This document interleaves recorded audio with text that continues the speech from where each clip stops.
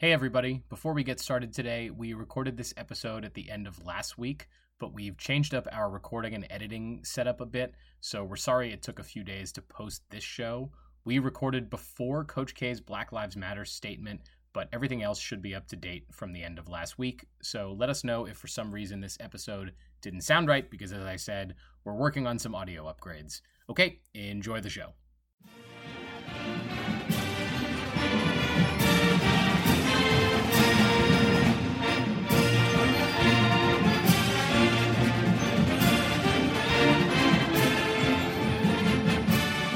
Hi there, Duke fans. Welcome to episode 214 of the Duke Basketball Report podcast. We got a whole bunch of fun things on our plate for you this week. I am Jason Evans coming to you from Atlanta, GA. Joining me, as always, my partners in crime, Donald Wine in Washington, D.C. How's it going, Donald? It's the weekend, and I'm ready to enjoy it. That works. Actually, we should say, we're recording this on Friday, just a little before noon. So if there's major news that comes out and we don't address it, it probably came out afternoon on Friday. Those news dumps always kill us. Yeah, right, exactly. Those Friday news dumps. And Sam Klein is also here with us. Sam, what's going on with you, man? Everything is good. I am continuing to, I don't know if the right word is enjoy summer vacation before I turn back into a working person in approximately 2 months. So trying to follow along with all the news and hoping that I and everyone that I know continues to not get coronavirus. Yes, a very important thing to hope. And we are going to be addressing the coronavirus and its impact on sports pretty extensively in a lot of the topics we're going to cover. We got like 4 or 5 different things we want to get to. And the first thing is news that just came out. I believe it was just yesterday. Yeah, it was yesterday. That John Swofford, the longtime 25-year commissioner of the ACC, a guy who has steered the conference through expansion, through teams leaving, teams coming in, a new TV network, just the changing scope of college sports. John Swofford announced he is retiring. Now, it's not an immediate retirement. He will be retiring basically at this time next year. So I will say right off the bat, I admire him for being there to try and deal with the impact of coronavirus on the ACC, which could be incredibly serious. There are not unreasonable scenarios where there's no sports played by the ACC in the upcoming year. Hopefully that won't be the case, but I mean, it's not impossible to imagine that. So I am pleased that Swofford, who has been the steady hand at the till for a long time, will try and guide us through this crisis. Sam, let me go to you first. Reflect for me a little bit on this guy who has been a really, really important figure in the growth of this conference. I think we like to dog on John Swofford a little bit for being a Tar Heel. He obviously played football at UNC, was the athletic director there, spent basically his whole career as a Chapel Hill guy before becoming an ACC guy. And that, I think, irks some Duke and NC State and other. There are people who say he never stopped being a Carolina guy. There are things he's done as head of the ACC to favor Carolina, but we're not going to get into that. And it's interesting, though, because from the perspective of a Duke person, John Swofford is a UNC guy. He's a UNC homer. He's going to tip the scales in favor of UNC. I think we can look back at the whole academic scandal at UNC and think that they may have gotten unfairly positive treatment as a result of Swofford being in the position that he was.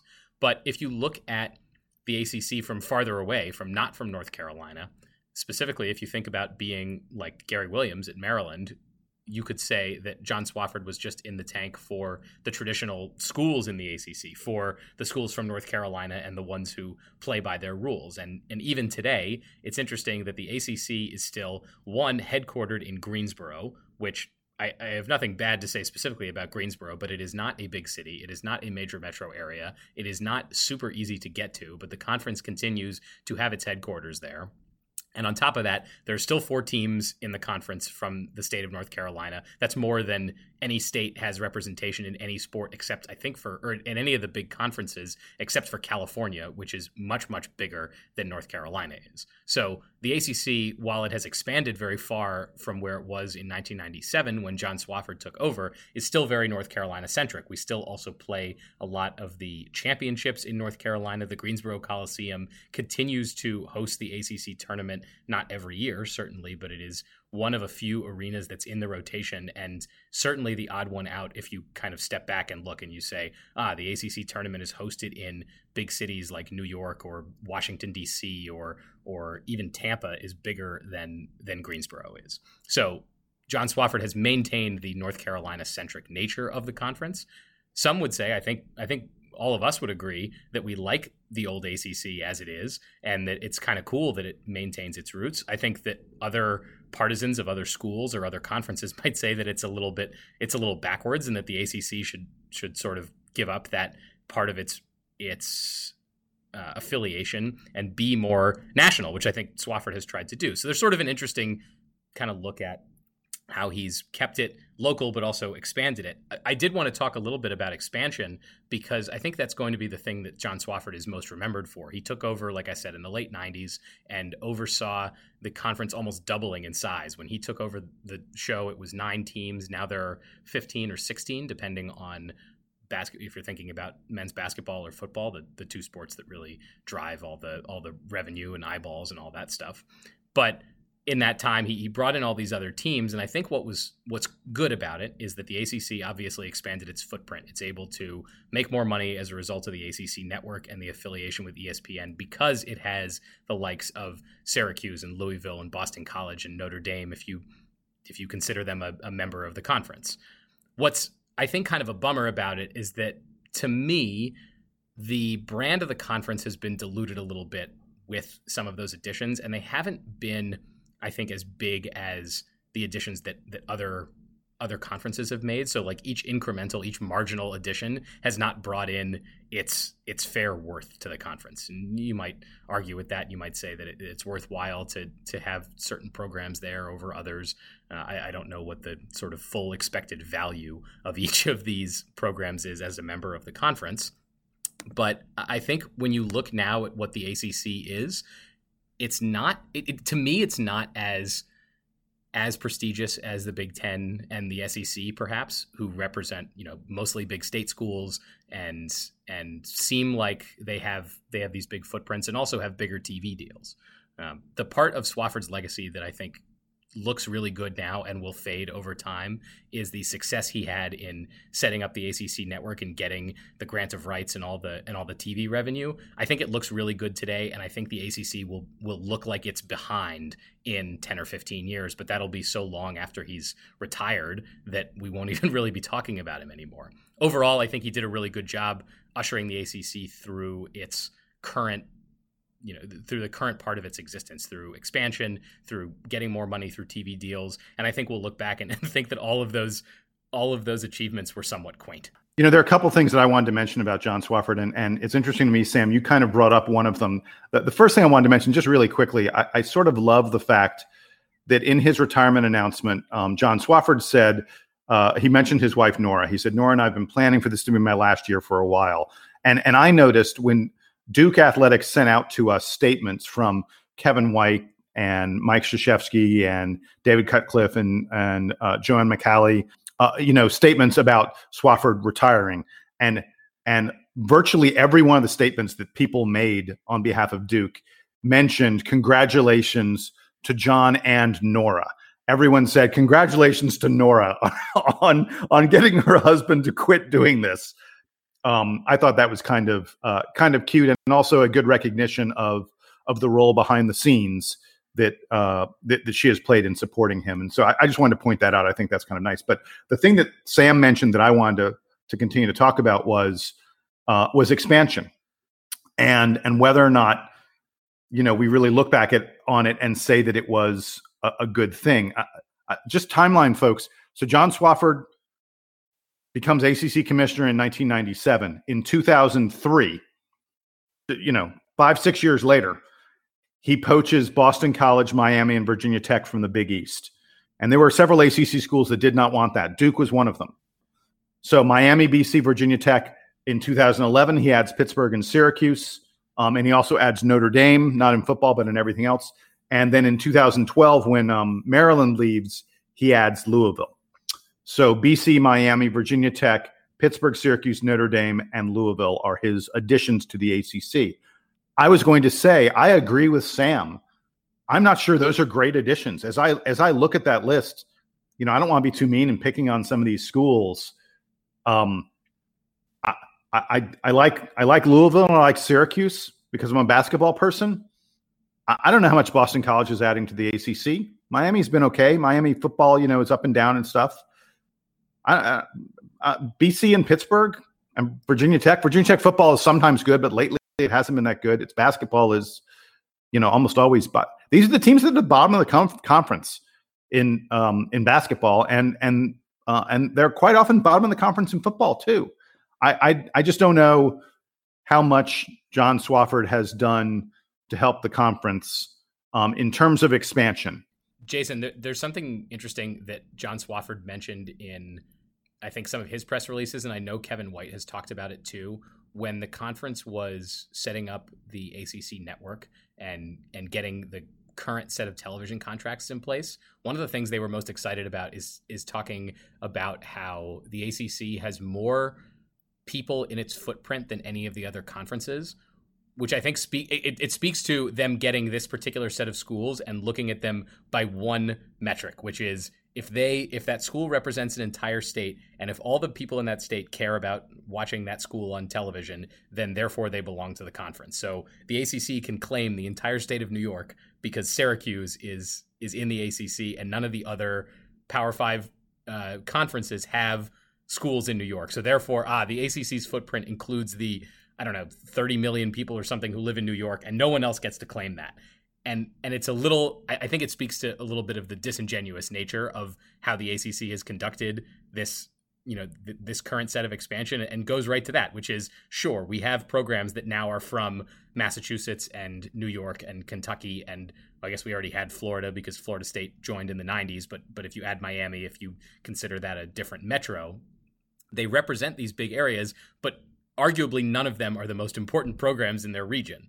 Syracuse is important in New York, but New York City perhaps has more Michigan fans than it has Syracuse fans because there are just that many more Michigan alumni in New York, and same perhaps for Ohio State. In Miami, I assume that there are Miami alumni kind of spread all around the place. There might be a lot in the city of Miami, but city of Miami might also have a lot of people who are Florida fans or fans of other Florida programs. Same thing in Kentucky and Louisville. The University of Kentucky is already there. So yes, the footprint is bigger because of that, but I think that the way that they look at it is a little bit doesn't quite pass the sniff test. I think when it comes to, I was looking at the statements yesterday. It's funny now that you mentioned the part about Nora. It almost sounds like Nora's retiring, and Nora's thing was like, "Yo, we retiring." When I say I'm retiring, exactly. And so that's pretty.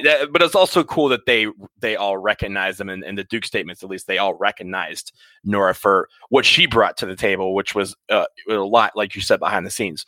I'm going to talk about two things that you guys really, you've brushed on it, but.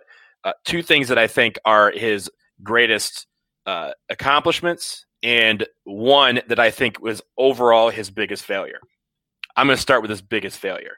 His biggest failure was getting Notre Dame and not getting them for football, because that would have made the conference with so much more extra money, and also made the conference stature go all the way up towards the top, where you would have to think about them across all levels in every single sport as equal or better than every other conference in the Power Five. Hang on, Donald. The thing I'll say about that, I actually think getting Notre Dame the way he did was a huge success, because I don't think you were ever going, when he did it, even today, you were not going to get Notre Dame. Notre Dame has that exclusive football contract with NBC. You're not going to get Notre Dame as a football member. I think what Swofford laid the groundwork for was someday when Notre Dame is ready to join a conference in football, it's the ACC or nothing.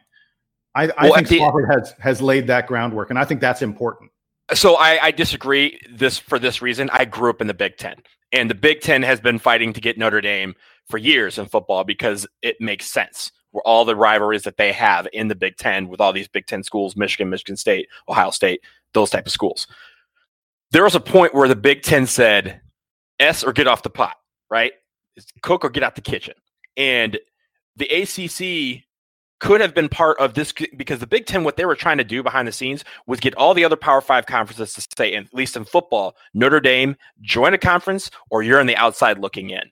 And the ACC capitulated and said, no. We'll keep them because they're going to be everything in all our other sports. And really to the point, they've won, I think whether they've won the Big Ten, I'm sorry, the ACC in basketball once, but they also have won a lot in women's basketball. But really when it comes to football, that's where the money was. That's what expansion was all about. And what the ACC didn't do is expand with football in mind. They expanded with basketball in mind, which for us, we enjoy because we get a lot of these, big time matchups. But when it comes to the money, they really, went the other way when everyone else is looking for the money in one way. I will say, related to that, I think the one thing that behind the scenes that he was very good at is making sure that some key programs didn't leave when this expansion was happening. And what I mean by that is when it came to the SEC trying to poach teams like Clemson, North Carolina State, Florida State, Miami, those schools were getting approached by the SEC, by the Big 12, even the Pac-12 were trying to do something where they can at least remain relevant in regards of a national stature. And he was very good at making sure that when legislatures started bringing up the fact of, big time schools in their state leaving, he was good at keeping them on board and making sure that the ACC, as for the most part, remained intact. We lost Maryland. That was the big loss that we had, but we did gain more than I think we lost in Maryland. So when it comes to that, and really honestly with all this is like, thank you for your service. But I do think when it comes to expansion, he did a lot of things, he did some things good, but he did a lot of things that really won't let the ACC grow. And that is something that's going to be a very big topic for the next commissioner when they come in. I think if Notre Dame ever becomes a full participating member in a conference, it's going to be with the Big Ten and not with the ACC.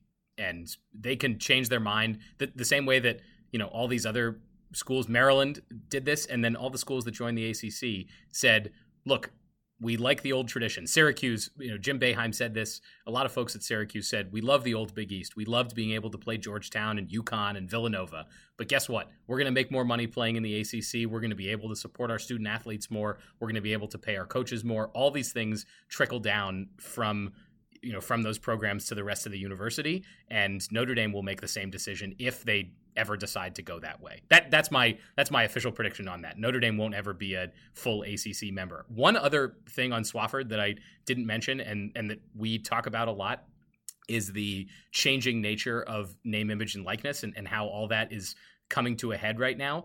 I think it's actually a good time for the ACC to be getting a new commissioner because this change is going to be so monumental. And look at I think it'll be curious to watch how the ACC approaches finding a new commissioner and what that new commissioner says about how the ACC wants to approach the discussion on athlete empowerment and name, image, and likeness. They have a year to sort this out. They have a lot of stakeholders they can get input from. They can get input from current and former student athletes as in addition to the commissioners who ultimately hire the commissioner, the athletic directors who ultimately hire the commissioner. So that'll be the president. Sorry, the school presidents. But either way, those people can solicit feedback from a lot of different people. And it's actually, I think it's a great time to be getting a new commissioner. It's convenient that it overlaps with when Swofford, I guess, was interested in retiring anyway. And honestly, the lessons that we learned from the year of coronavirus, I don't think will be applicable for athletic departments down the road. So I wouldn't want a new commissioner to have come in 2 years ago, had to deal with this, enormous issue and then have moved on from it, because I think eventually we will move on from it. We will be able to live without the virus or have a cure or a vaccine, and then things I think for college sports will mostly go back to normal. But the name, image, and likeness thing is a huge change, and it'll be good to have new leadership ushering in this next era. So, guys, we're going to move on to a new topic now, although it somewhat relates to some of what we were just discussing regarding the coronavirus. Jabari Parker, who plays for Sacramento, he's bounced around the NBA a little bit this season, played for my Atlanta Hawks for a bit, now with Sacramento Kings, one of the teams that is coming back to the Orlando NBA restart, one of the teams, trying to find their way into the playoffs in the Western Conference. Jabari Parker has tested positive for the coronavirus. The NBA has just announced, we don't have all the names, but they've just announced that they've tested more than 300 players so far, and 16 of them have tested positive for the coronavirus. Donald, I'll go to you first on this.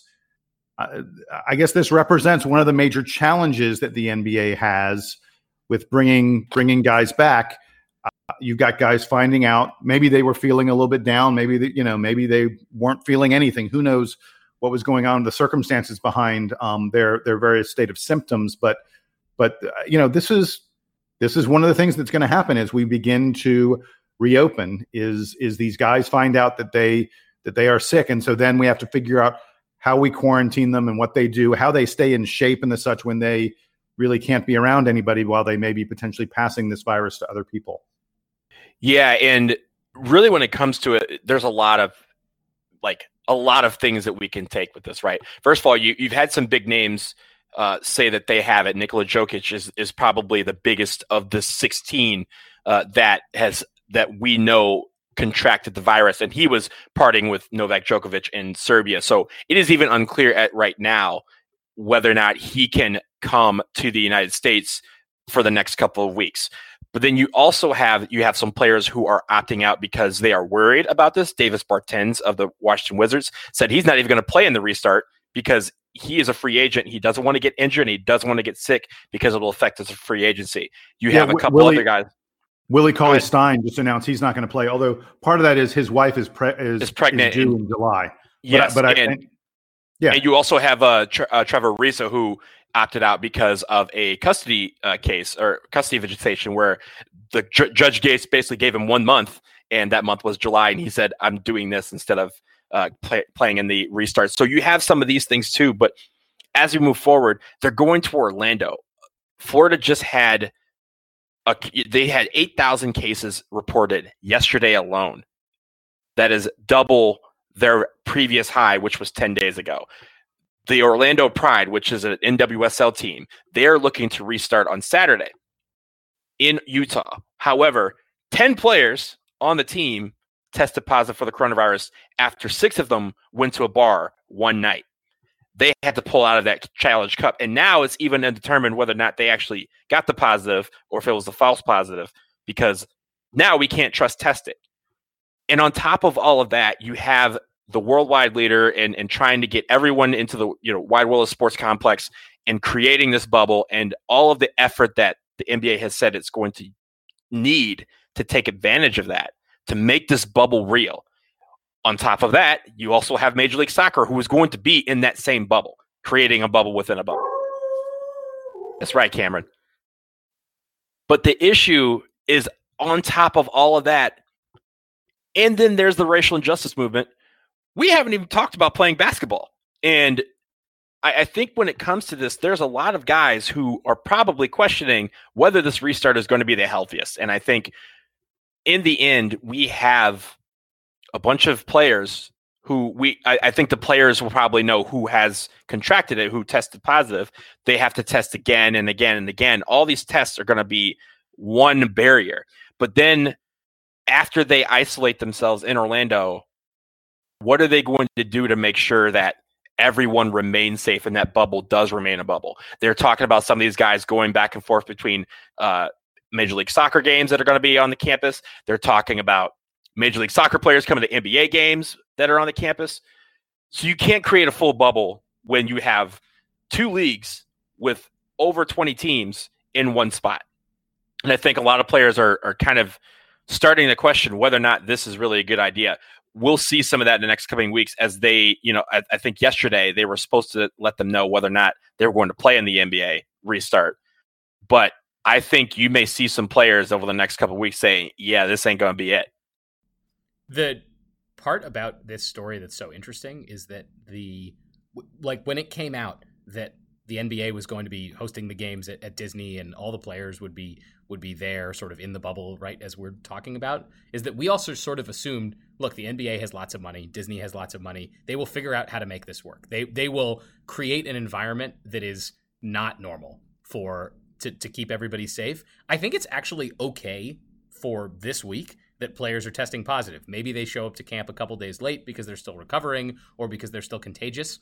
The whole point of saying, okay, I don't even remember, I think it was like late May when they announced the season was coming back and we're not actually starting the games until July. That was to let there be enough time for players who may have been, in places where they could get the virus, like get it and then recover, hopefully, and then show up. This is normal for now.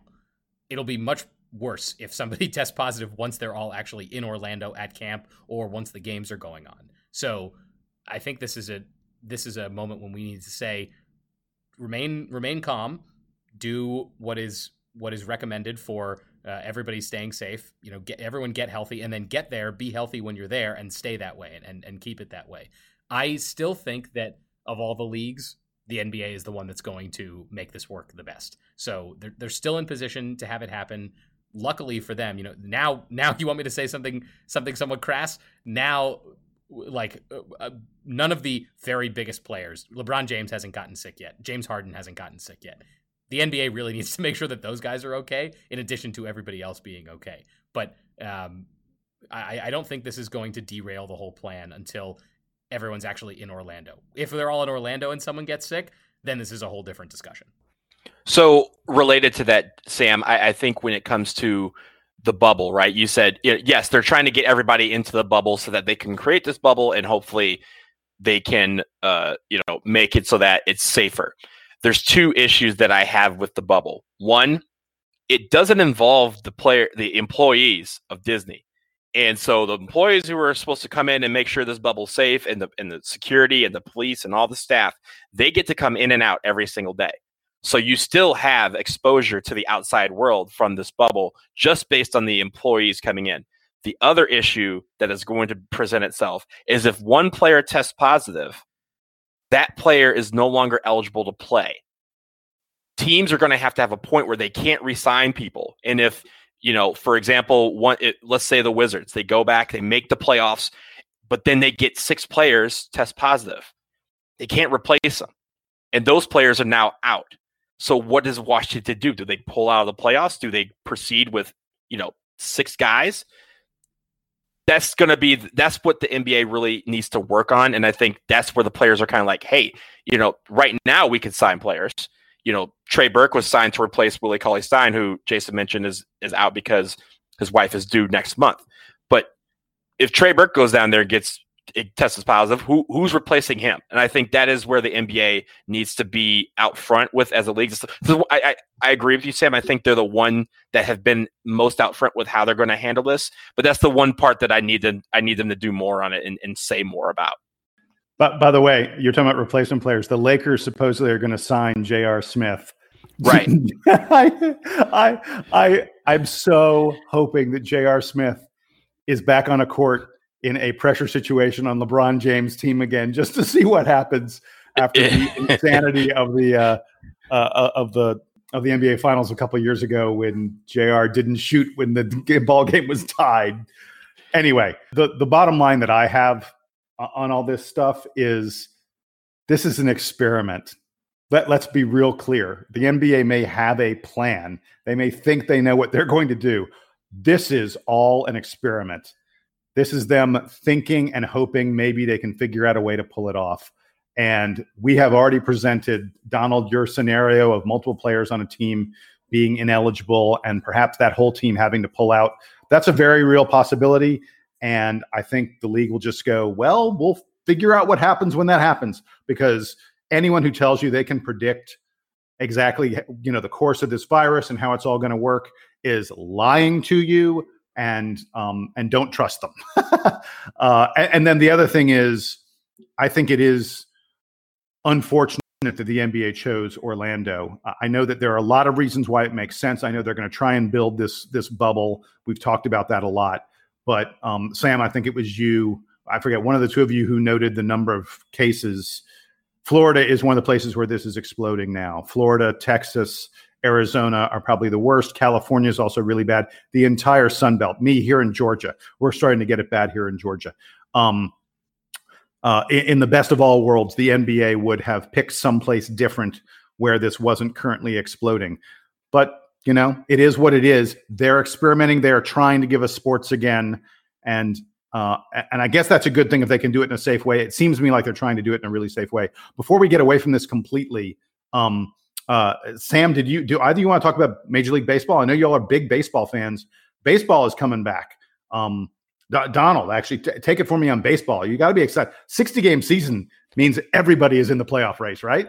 I'm excited and not excited because, one, I'm a Tigers fan. The Tigers are terrible. So 60 games is going to show you how terrible they can be in 60 games. But I'm going to toss to Sam in a minute because I know Sam and I have been talking about how effed up Major League Baseball has been over the last few weeks with regards to going back and forth with these negotiations. 60 games is kind of like all negotiations were exhausted, and they're like, fine, 60 games. We'll just do it. This was something that was proposed back in April. And they said, no, let's go. Let's do this. And they just kept going back and forth. And then they really came back and said, yeah, that thing that was at the table April, let's just go ahead and do that because that's all we have time for. So when it comes to Major League Baseball, tying into this, Jason, they were all training. And the original idea was they were going to be training and playing in Florida and Arizona at the spring training complexes. New York, the Yankees, and the Mets, New York City, has been the epicenter of this coronavirus. No one has seen more cases in the entire world than New York City. Those two teams said, we are not going to Florida to do our spring training. We're going to stay in New York City. That should tell you everything you need to know about where this coronavirus is at this point and which states are dealing with it properly. The two states that are dealing with it the worst are Florida and Arizona, which is where all of the baseball teams have their spring training complexes. And this is why the new slate that they're doing is you're just playing your division and the division in the NL that's the same. So the Tigers are going to play the AL Central and the NL Central, and that's it. And they're going to be playing in their home markets because for most people, their home markets are safer than playing at their spring training complex. Sam, take it away.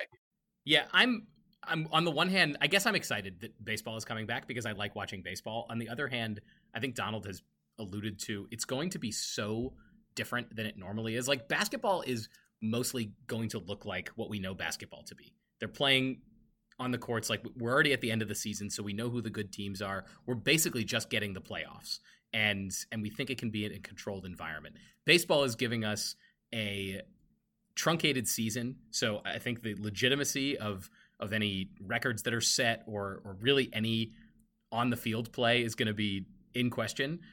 A lot of players won't be ready because they've had so much time off and never really got to get in season shape to be ready to play. And then also just because the baseball calendar is so much longer than other sports, I think baseball fans know that it takes the whole season sometimes for things to shake out the way that they are going to shake out. It takes teams a while to get good. I'm, as you guys know, a big fan of the Washington Nationals, and 60 games into the season last year, the Washington Nationals still had a losing record and were not projected to make the playoffs. So I'm a little apprehensive about what like the big takeaways from the season are. The other thing that I think is really bothersome, and which we've talked about on the NBA side, which is really good, is the way that the league and the players have approached this return to play.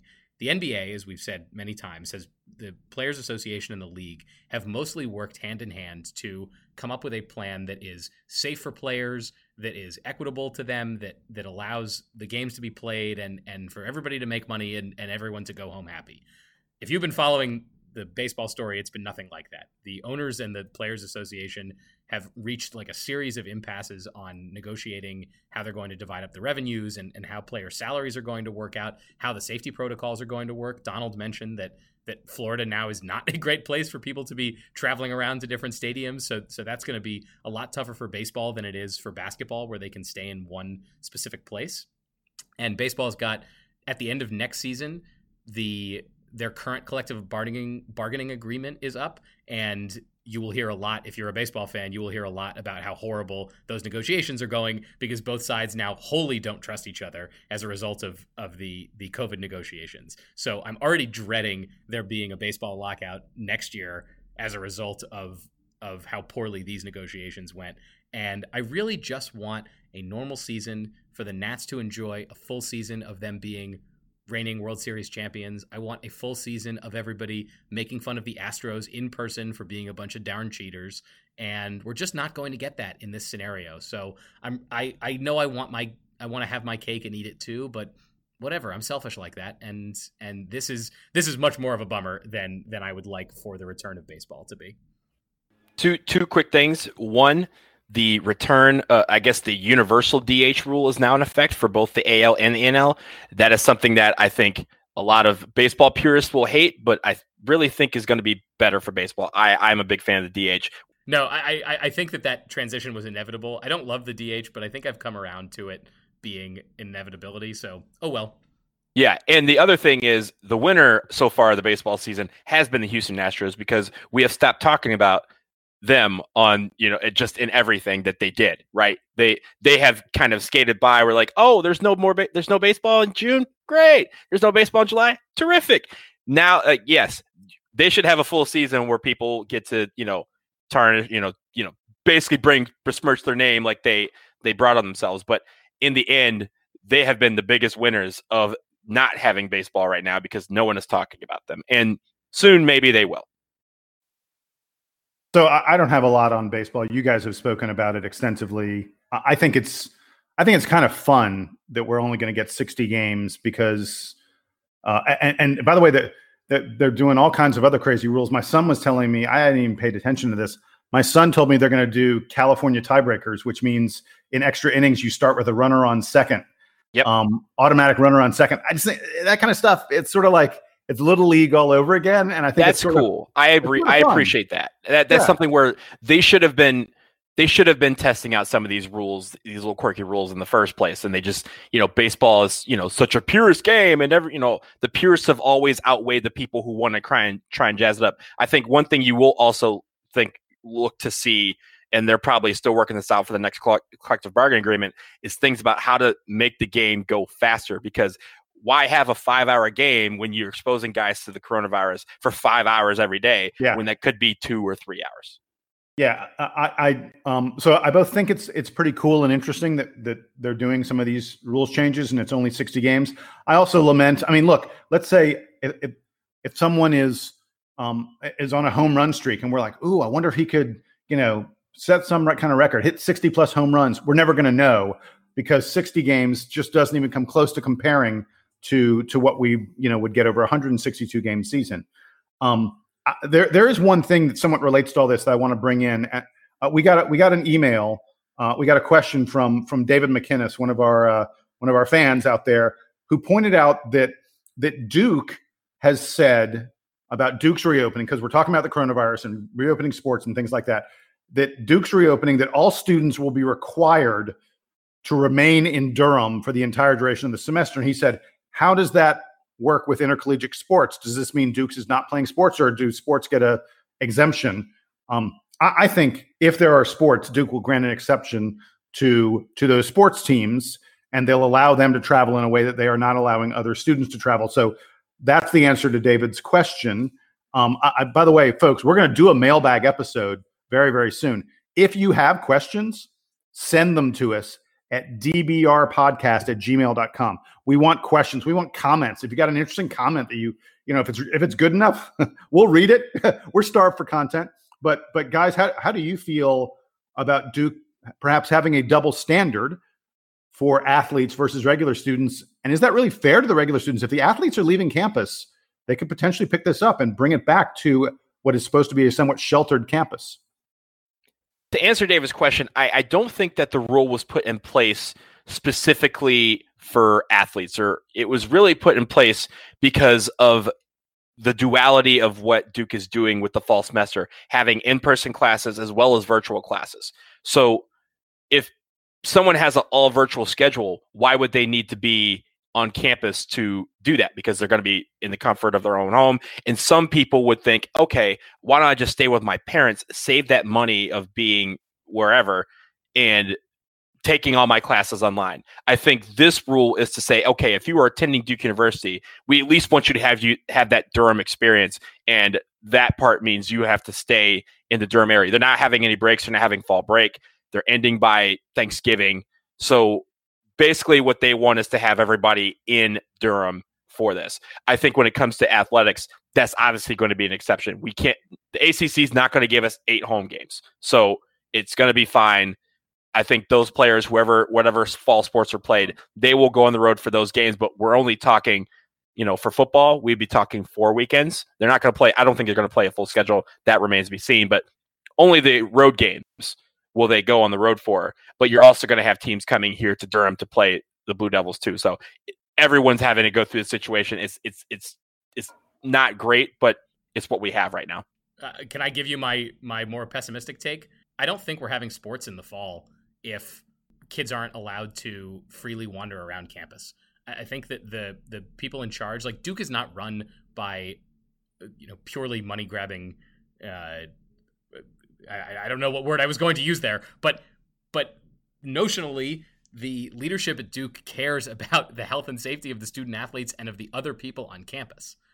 I don't think players are going to be traveling to other schools to play against other teams and then be returning to campus for anything that looks like normal activities. So if students are not on campus, or if students on campus are limited in their movement, I don't think we're having intercollegiate athletics. And I don't think any of the leadership really wants to say that yet, because it's a little bit far out. Maybe things get better. Maybe everyone takes the testing seriously and we're able to contain the virus to a point where it all goes well. But we talked about how there are all these old coaches, and it's not just in basketball. There are old coaches in football too. David Cutcliffe has had to have heart surgery. I think he's in his 60s. Like, David Cutcliffe is not going on the road to coach football games in the fall if things are still as bad as they are.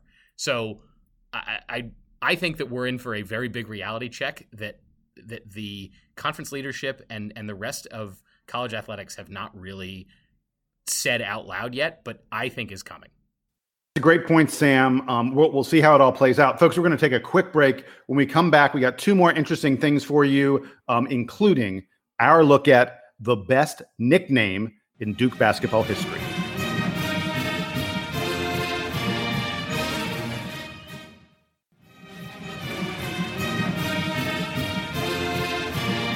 Okay, guys, so just a couple more topics before we wrap things up. I want to start with this. So the other day, there was a kid who committed to Louisville, Elbert L. Ellis, who may be the best junior college prospect in the land. He committed to Louisville for the class of 2021. A really good player who's going to be joining Louisville. And I was reading a little bit about his commitment, and among the schools that were mentioned that he had considered was North Carolina Central. And at first I thought it was some kind of typo. I was like, no, they meant to say UNC or maybe UNC Charlotte. They couldn't have meant North Carolina Central. But it just kind of stuck in the back of my head. I was like, there's no way was actually considering North Carolina Central alongside the other big time basketball programs that we're talking about. And again, this is a guy who chose Louisville, the top junior college prospect in all of college basketball. So then, like a couple days later, I was reading an article about one of the top-rated players in the class of 2023, Mikey Williams. He is a absolute stud. He's going to be recruited by Duke, Kentucky, UNC, all the heavy hitters. And Mikey Williams said, I'm also considering an HBCU, a historically black college or university. He said, I'm very open to going to an HBCU. And it took me back to L. Ellis saying that he was considering North Carolina Central. And ESPN has put out an article that the historically black colleges and universities could become major options for elite basketball prospects who are thinking that in this time of raised attention to social justice, to racial justice, that maybe the time is right for them to be going to these schools who have always been at the center of those issues and the center of promoting racial justice. So, Donald, let me toss it to you. Tell me if you think, is this something that is really going to start to impact college basketball recruiting as more and more players consider the HBCUs? It is going to be a thing. And it's not just going to be in college basketball. It's also going to be college football. We've already seen it in college football and women's college basketball at Liberty, where Jerry Falwell has been very outspoken in his views on black people. And in return, some of his players have said, screw it, I'm leaving. And they have transferred out of that university. Look, when it comes to HBCUs, we had Kenny Blakeney on the show back in the fall before, as he was taking over at Howard. And Howard is one of those schools that is considered a national school when it comes to HBCUs. But there are 107 HBCUs in the United States, and there's some that have traditions that people just don't know about. Alabama State, Alabama A&M, Hampton, NC A&T. I'll get to them in a second. Spelman and Morehouse, Alcorn State, Prairie View A&M, Grambling Southern, Florida A&M. The list goes on. All of these schools are going to benefit because they're all in prime hotbeds for talent in either football, basketball, or both. And as most of these recruits realize that they don't need what they call predominantly white institutions, if they don't need them to get the exposure necessary to get into the NBA or NFL, more are going to start going there. So it's going to be great for Kenny Blakeney to be able to reach out into the hotbed that is basketball talent here in the DMV and get guys to come to Howard. He's already working on doing that. His staff is set up to do that.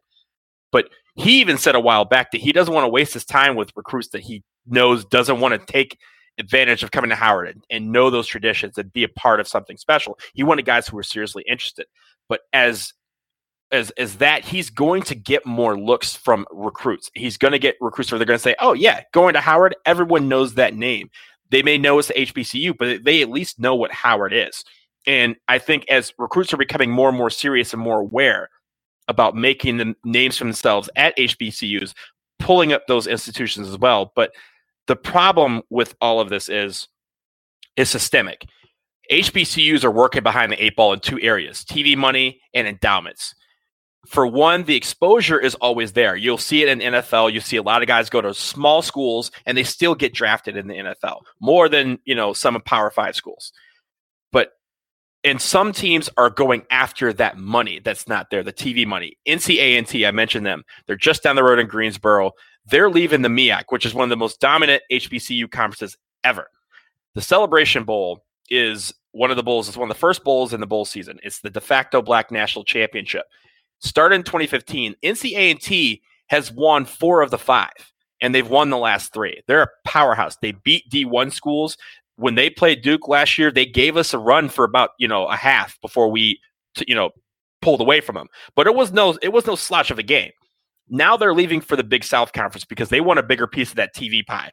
They want to consistently challenge themselves, and they want to convert that TV money into things that they don't have, facilities and endowments. They want that TV money. The added exposure is kind of a benefit of that, and they want more people to realize, hey, I don't have to go to the Wakes or the NC States or even Appalachian States to get exposure to go to the pros in football. It's going to be the same in basketball.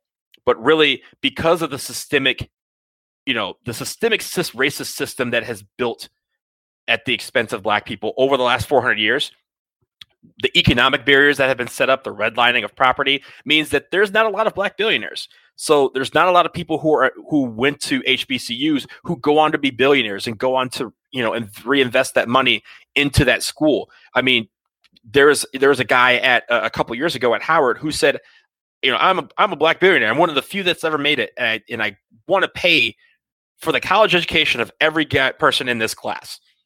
That's not normal. But he did that to make a statement that, hey, nobody is taking a look at these. All these people are going here and they're not getting a lot of money to go to school. They're having to pay their own way, and they're having to do it the hard way. And so by bringing some of these recruits and having them go to HBCUs, maybe that funnels more money to these institutions. Maybe they get better facilities. Maybe the endowments go up. All of these things are going to help raise the stature of these universities, some of them which already are very prestigious in their own right, but nationally aren't thought of that way. So I think that is where a lot of this is coming from. And I think when it comes to, Kenny Blakeney and other guys on the basketball side, they are in great positions too, because I think them being in hotbeds for talent for basketball means that they don't have to travel far to grab people. Guys here who aren't going to Maryland or they're not going to Georgetown, he can compete with those schools in DC. the same goes for some of these guys in Atlanta and in New Orleans when it comes to football. If they just go out and say, hey, you're not going to LSU, come to Xavier in New Orleans. Like those sort of things are going to be what we'll see over the next few years, but it's still going to take some time because again, that TV money is not there. The exposure is there, but it's not. The TV money comes with more exposure, and really the endowments and the facility money isn't there yet. I think overall, this is hopefully a good development. I think it'd be great for the sport of basketball and for all of these schools to get more exposure because we'll get to see different programs with different traditions. I know that one of the neat things anytime you get to see some of these schools on the NCAA tournament stage, it feels like they bring a ton of support. A lot of them have great bands and dancers and dance teams and all that kind of stuff. I think more exposure for all that is going to be good. So I am, I'm not certainly immersed in the HBCU world and don't know enough about the different individual programs, but yeah, I'm all for more programs getting more exposure and occasionally taking some of these top kids. Look, Duke doesn't need to have every 5-star recruit. Kentucky doesn't need to have every 5-star recruit. I think it's neat for them to go to other schools in the same way that I think it's neat for Duke to occasionally get a 4 or 5-star guy in football because it means more exposure for more programs. As much as all of this is a business, it's also fun, and it's fun for players to represent different schools and represent where they're from, and all of this leads to more of that.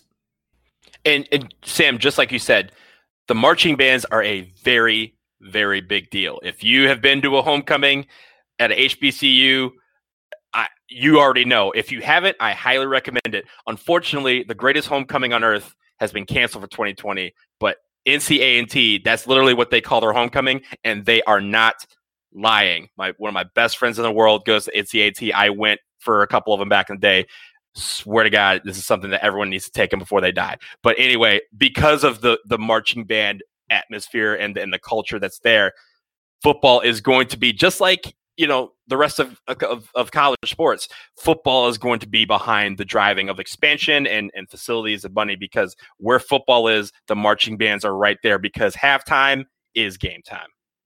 Look, this is a great topic, and I agree. I think it would be very interesting if we saw this actually start to happen, 5-star recruits. But it's worth noting, L. Ellis said, I'm considering NC Central, and he picked Louisville. Mikey Williams has said, I'm going to look at HBCUs. We need to see who he picks.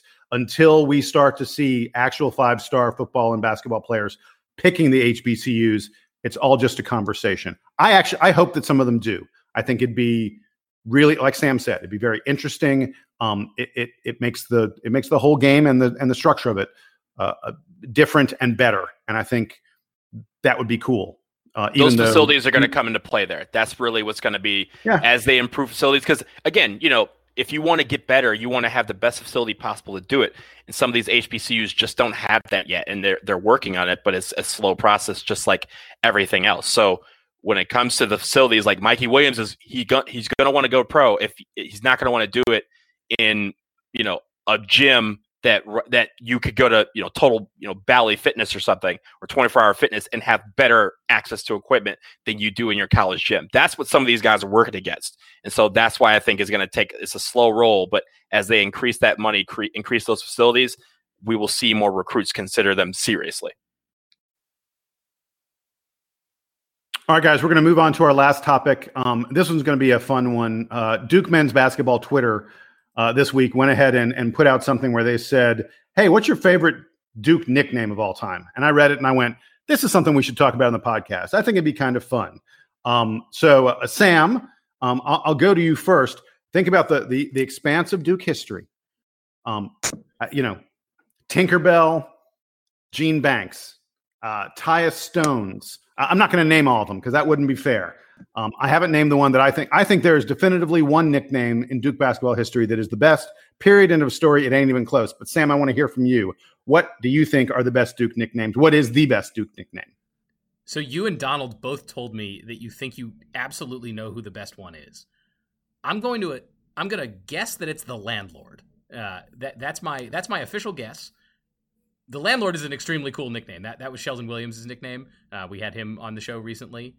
The I don't know. Is that it? Like, you seem so sure of yourself. I don't want to continue. I have a few of them written down.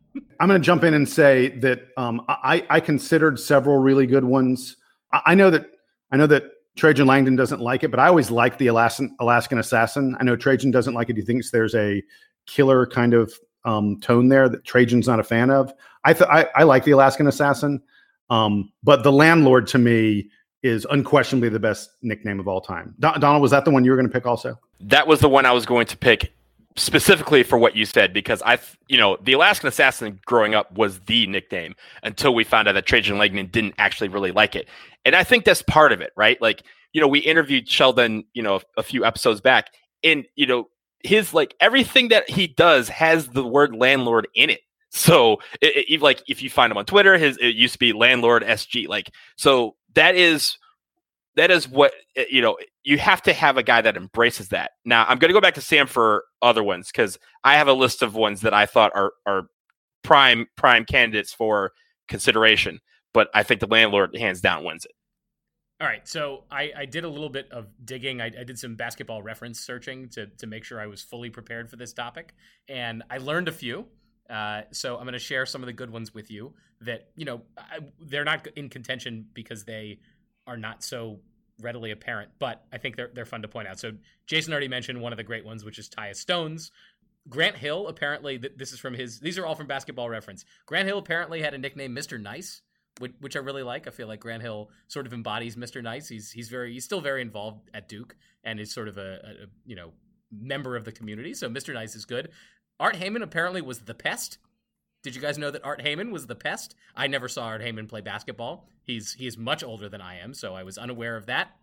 I invite everyone to visit Elton Brand's Basketball Reference page. Here are Elton Brand's nicknames, according to Basketball Reference. You're not ready for these. One is Old School Chevy, which I think is a great nickname. It's a tough one to say, but I think it's good for Elton Brand. Especially like later in his career, he got a little slower. Old School Chevy.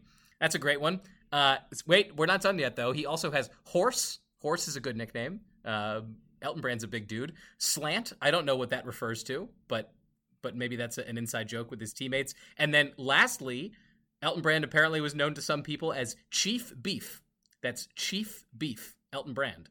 So anyway, these are not nicknames apparently that are known to Duke fans, but Elton Brand, Chief Beef, AKA the Old School Chevy, AKA Horse. Really quick, if Chief Beef had actually caught on a little bit, that would be a contender. That's a great nickname. Chief Beef is a great nickname. I don't know what's in reference to. It sounds like Chief Keef, but I don't know if that's what Elton Brand's nickname was going for. Let's see what else we got here. Johnny Dawkins, apparently his nickname is Pooh, P-O-O-H, like Winnie the Pooh. Johnny Dawkins Pooh. I don't know what's in reference to, but Johnny Dawkins, obviously one of the Duke greats, one of the, maybe top 10 best Duke players ever, and a longtime assistant. And then finally, I did want to note, I don't know if he ever got a nickname out of it because of this. It wasn't listed on Basketball Reference, but I always thought, I don't know if I ever shared this on the show, but I always thought that Emil Jefferson, when he played defense, kind of looked like one of those blow up things that they have at a car dealership, that they're like waving around and there's like lights coming through them. I always thought Emil Jefferson kind of looked like that because he had those long skinny arms and he was very active. I don't know what they're called. But if they have a cool name, then that should be Emil Jefferson's nickname. So that's really all I had on that topic. This is not to slander Emil Jefferson. I thought he was awesome at Duke, and I loved watching him play. But he did remind me of one of those blow up things. I'm gonna look up what they're called while you all give your thoughts on other Duke nicknames. I mean, I wish there was a better. I kind of like Xanos. I wish there was a better nickname for Zion than Xanos, but I think part of it is Zion. His name is so unique that it's kind of a nickname all on its own. So I had some beef with people who were calling him Xanos because that is not what it was called when he first got the nickname. It was Thanos. And it was because on that intro video that they had before home games, it started with him snapping his finger like Thanos and flames going up above him. So the Xanos kind of became because someone probably misspelled Thanos or probably misheard it, and it became that. So I'm going to call him Thanos, but you have to remember that Duke came out with his own nickname for him, and that was the Flying Bulldozer. And I love that one too. The Flying Bulldozer is a very good nickname. Guys, I have an update from Wikipedia on the status of Emil Jefferson's burgeoning nickname that I just invented. So here's the Wikipedia page I ended up on. The page is called Tube Man. So a tube man, also known as a sky dancer, air dancer, or wacky waving inflatable arm flailing tube man, and originally called the Tall Boy, is an inflatable moving advertising product comprised of a long fabric tube which is attached to and powered by an electrical fan. So henceforth, I would like to refer to Emil Jefferson on this program as the Tube Man, and I hope that you guys can get behind that. I like it. I'm there. I will not resist that one at all. By the way, the one we didn't mention, a lot of people say, hey, the best nickname is Who's Your Daddy Battier? But it wasn't a nickname. It was a cheer for Shane. And it's a great cheer. I mean, it's the best cheer. Shane Battier definitely has the best individual player cheer, at least that I'm aware of. Yeah. No, I've heard people refer to Battier as the Batman, but I'm not a huge fan of that one as a nickname. That one was more of an NBA nickname. They didn't call him that in college, but in the NBA, a lot of it became because a lot of the NBA players who played with him was like, yeah, he's like Batman. Whenever you need him, he's there. Like in reference to like just him being everywhere in the court, which makes sense, but it wasn't something that started at Duke. I always thought that Shane Battier's best nickname was the No Stats All-Star in reference to the famous Michael Lewis article about it. Another one that we haven't brought up yet, Nolan Smith, the People's Champ. People's Champ is a great That's one. Awesome. Embodies him not just as a player, but as a person. So that one's pretty cool too. There's three other ones I want to mention. Two are guys that date back to when I was in college. Nick Horvath was known as Horvath of the Hill People, and literally just because of how he'd stomp all over the court, and it was actually made into a cheer as well. Matt Christensen was the monster. The monster's out of the cage. Anytime he subbed off the bench, that chant would go up heartily. I did not know that Matt Christensen was the monster. That's really good, because I feel like every player who's of Mormon descent becomes the Storm and Mormon, no matter what. So like Matt Christensen, to some people, may be the Storm and Mormon. So all the Mormons need to get new nicknames because they can't all be the Storm and Mormon. There aren't that many Alaskans, so there could be only one Alaskan assassin. I mean, Monster, it was one of the best ones we had when I was in school. I mean, this is not really a nickname, it's more of a shortening of the name, but Carlos Boozer being known as Booze, and Marshall Plumlee being known as MP3. I think in the time that he came around, MP3 was a great nickname for him, and also tied into the fact of the family lineage that came through Duke. So, guys, my last one on this, I'm gonna take you back old school.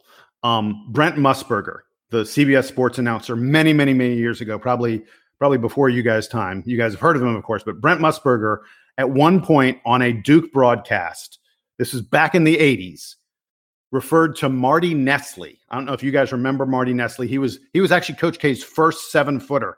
Played very, very little. Marty Nestle came in the game, and Brent Musburger said, here's Marty Nestle. They call him the Puma. And all the Duke students, all of us were like, what? We've never heard that before. Like, Brent Musburger just made up a nickname out of the blue, out of nowhere. It has never been spoken before by anyone. And he just said, this guy's the Puma, which is a cool nickname. It didn't fit Marty Nestle at all. Marty Nestle is the guy that we all said Marty Pocious, and the originator of the Marty Doesn't Foul chant came from Marty Nestle. Yes, it did. Exactly. But Puma doesn't fit him at all. If you could ever find a picture, Marty Nestle was 7'1", 300 pounds, did not move very quickly on the floor. He was the opposite of a Puma. So it was so surprising. And it was just, so that's my sort of nickname story. But the landlord, Sam, did you agree with us? Landlord, best nickname of all time?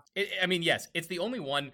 Like it tells you exactly what Sheldon Williams was on the court, and it also had a cool cheer to go along with it. Pay the rent. I think it had every component of a good nickname, and it still follows him around.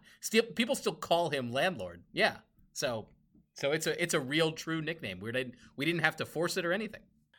So that's going to wrap it up for us here in this edition of the Duke Basketball Report podcast. Sam and Donald, thank you for joining me. We had a lot of fun, folks. Again, send in those questions, send in those comments. We want to hear from you. dbrpodcast@gmail.com. That's going to do it for us. I hope you had a good time listening. We will be back next week.